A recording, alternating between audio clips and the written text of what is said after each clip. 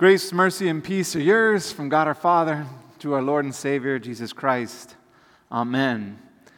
Last week I mentioned that the Gospel of Mark moves pretty fast, a la Ferris Bueller.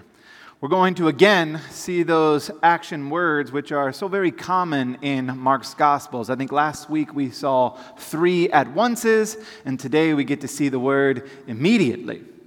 In fact, the gospel story is moving so fast that some say this section that we're going to look at today is roughly 36 hours, and Mark covers it in just 10 verses.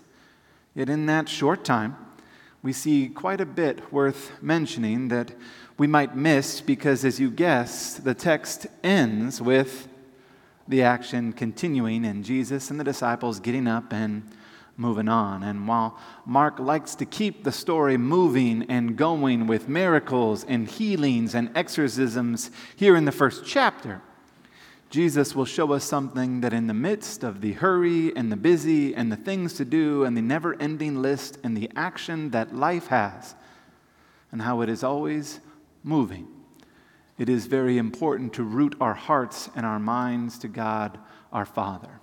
So let's dive into our text. If you brought your Bibles, you can pull those out once again to Mark chapter 1. It'll be in your bulletin as well in that gospel reading if you want to follow along, or as always, it's on the screen behind me.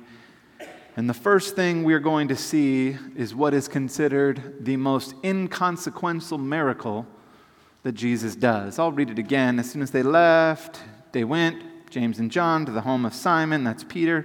Simon's mother-in-law was in bed fever. They told Jesus about her. He goes to her, takes her hand, helps her up. The fever leaves, and she begins to wait on them. Now, if you read it back a little bit, you'll see that the synagogue service ended, and Jesus went with those disciples who we often see mentioned together, Simon and James and John, and they're in Peter's house. And Jesus has every right to rest after a very long day of teaching and healing, but once again, his power is appealed to. And once again, we see Jesus spending himself for the sake of others. And like I said, this second recorded miracle in Mark's gospel may be considered the most insignificant one that Jesus does. But it is showing us what kind of person he is. It's showing us the character of God here. That he does not require an audience to exert his power, because Jesus is not seeking popularity or popular approval. For in the grand scheme of life and in the grand scheme of the world, healing a fever is maybe not as amazing or powerful as, say, raising the dead or healing the eye, opening the eyes of a blind man. Or is it? See, we may expect something more sensational, especially at the beginning of a gospel. But Jesus' miracles are always just signs, both of his mercy and his desire of us to make us new people. A miracle to Jesus, even a small one to a mother-in-law in a very tiny room, which only a few could see, was not a means of increasing his prestige. It's the heart of Jesus, simply interested in helping those who need his help. For we see that Jesus is never tired of helping people. The needs of others always take precedence over his own desire to rest. The needs of the forgiveness of sins of others takes precedence even over his own life. And what we see in this miracle, and really in every miracle, is the heart of Jesus to love, to serve, and to help. And so there's this real important detail here that I want to draw out that I think we need to see. And it's this. The disciples have not known Jesus for a very long time here. But already they are beginning to take all of their troubles to him. I want to say that again. The disciples haven't known Jesus for very long here, yet already they are taking their troubles to him. The woman was ill. The simple home was upset. And it was for the disciples the most natural thing in the world to tell Jesus all about it. And this became for them the habit of a lifetime. And I pray that it will become our habit as well for us to bring whatever bothers us to Jesus, to be able to come in confidence to the Lord and ask to be healed, to bare our hearts, to cry, to laugh, to share. Because we know that Jesus never says that he is too busy. or that Jesus doesn't care, or that this thing that you're asking me isn't important, or this is beneath my power. The healing by Jesus, the love of Jesus, is always personal. And if you look again at that text, you see this little detail.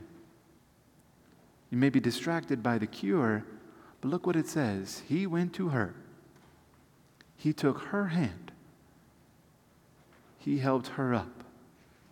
A personal touch, a helping up. Countless times we will see Jesus touch those who can't be touched. Help those who have no place, who have lost their ability to be a part of society or to have a place in the home, and Jesus helps them up. And maybe you hadn't heard yet, but He comes for you in this exact same way.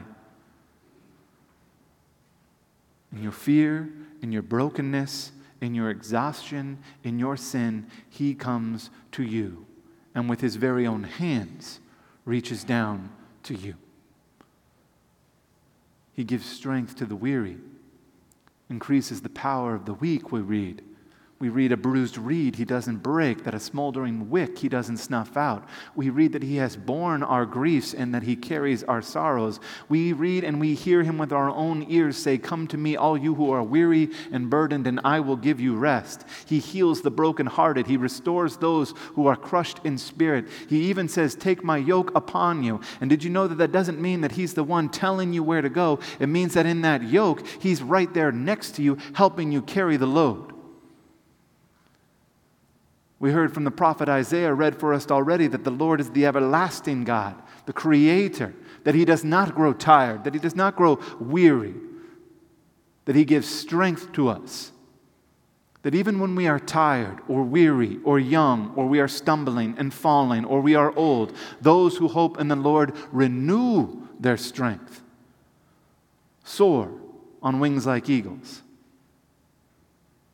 He restores you personally, in His love and His service to you, gives you real life. Which is why it is so very important to draw off alone to Him, to go to Him. Look at what we learn. In verse 35 it says, very early in the morning, while it was still dark, Jesus leaves the house and goes off to this place to pray. After a long day of healing everyone in the town, you would think that He might want to sleep in. In fact, we may even say, "You know what, Jesus? Go ahead and rest for a little bit." Yet you find Him making less time for sleep and making more time for prayer.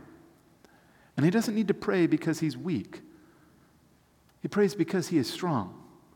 And the source of His strength is the relationship with God the Father, knowing that pressure and busyness should drive us towards prayer, not away from it. And we may not know exactly what Jesus prayed for, but as much as anything, we know that He uses this time of prayer for that close, intimate communion with God the Father that He longed for, which nourishes and strengthens the soul. And if we had to guess, we would guess that He prays for Himself, that He prays for the disciples, that He prays for those that He met and ministered to the night before, that He's going to pray for those He will meet and minister to meet in the coming day, a pattern which we should do well to imitate. In fact, Charles Spurgeon would go so far as saying that nobody should look or talk to anybody until they have first spoken to God. Even parents with newborns, as hard as that might be. This passage, this one line that Mark quickly throws into us, shows us many things about our prayer life, and especially the prayer life of Jesus. That fellowship with God is something that is far more than just something you can get to once in a while, but that we must go to God alone in prayer, for it is only there that we can pour our hearts out to Him. As a disciple, we learn from Jesus what is prayer by watching Him here, having a life in communion with the Father, where we see that prayer is the starting point and the conclusion of each day, which gives the strength to not fall into temptation and springs us out forth in that mission that He calls us to. And to hammer it home even further, if prayer was important for Jesus, how much more necessary is it for us?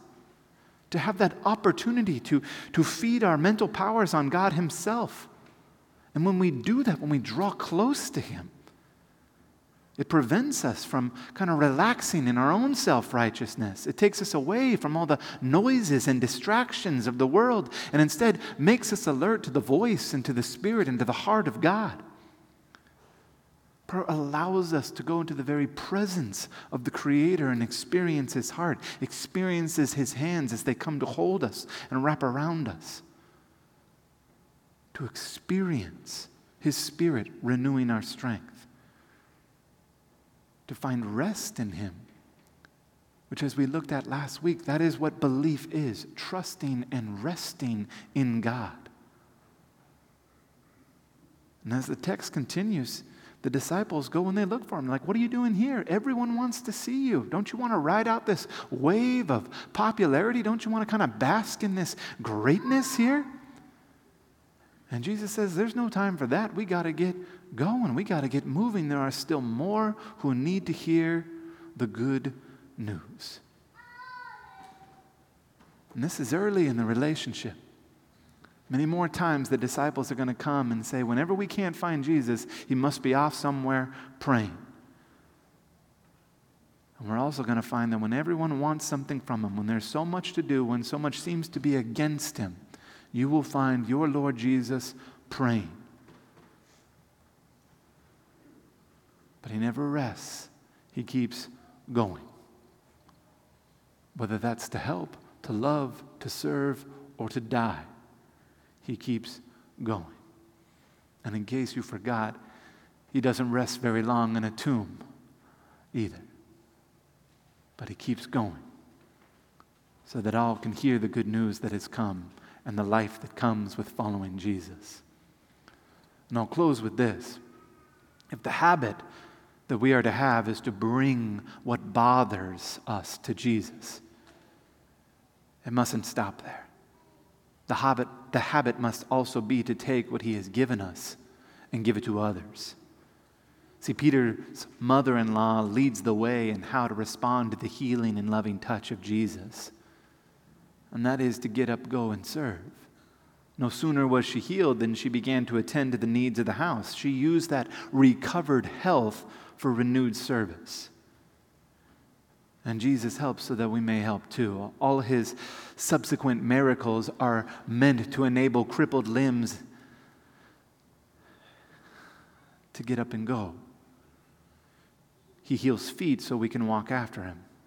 He heals hands to receive and share like Him. He heals our ears to listen to His truth. He heals our mouth to speak His hope. He heals our eyes so that we can look to the one who makes us who we are, because the truth is each one of us has a small fever. And more often than not, it prevents us from loving. It develops inside us, it infects us and enslaves us to our own desires, to use our gifts, our powers for ourselves, or worse, to use it to exploit others. But Christ Jesus comes to free us from that fever, that sickness of sin. So it is no wonder that we come here to confess our sins and to hear how we are forgiven. It is no wonder that every day we must come to Him to be healed and loved so that we may do the same. So that we may go where He goes. So that we may do the work that He does, holding nothing back. Because I believe that we were healed and that we were born and made new and we were loved for such a time as this. Whether that's working with vulnerable children, whether that's feeding the hungry, whether it's visiting the sick and the hurting in the hospital, whether it's simply praying for others or being a guide to someone as they spend time in the Word, He sends us to go. And it will require some change. It will require quite a bit of prayer and time. But make no mistake, people need you. They need you to be the hands of Jesus, the voice of truth of Jesus, the one who listens and cares in His name. There's this very powerful quote from St. Catherine of Siena that I contemplate from time to time that says, "Be who God meant you to be, and you will set the world on fire." No one takes that step for you. And then it won't be easy, but it certainly is worth it, because the Lord himself has called you to more and invites you to go where he leads you. And if you think that your service will be just inconsequential, insignificant, like a fever being healed, well, know that it is that little act is a miracle. In Africa, I got to sit with the women who sit and serve all of those children. My daughter and I sit because she's in confirmation, and she says, why don't we see more miracles anymore? Why isn't there casting out of demons anymore? Why isn't there waves being split and people walking on dry ground? And I said, if you'll just open your eyes, you'll see miracles. Because those women go out into tiny homes where people are abused and have no parents and have nothing, and they speak, and they bring hope, and they touch, and they lift up, and they give. And if you think for 1 second that we're not doing that here, then you are wrong. Because each one of you does the same. Through a kind word, through a smile, through giving, through serving, through being who God has made you to be. You are his miracle. To bring love and to bring hope and to bring glory to his name through what we do. Amen.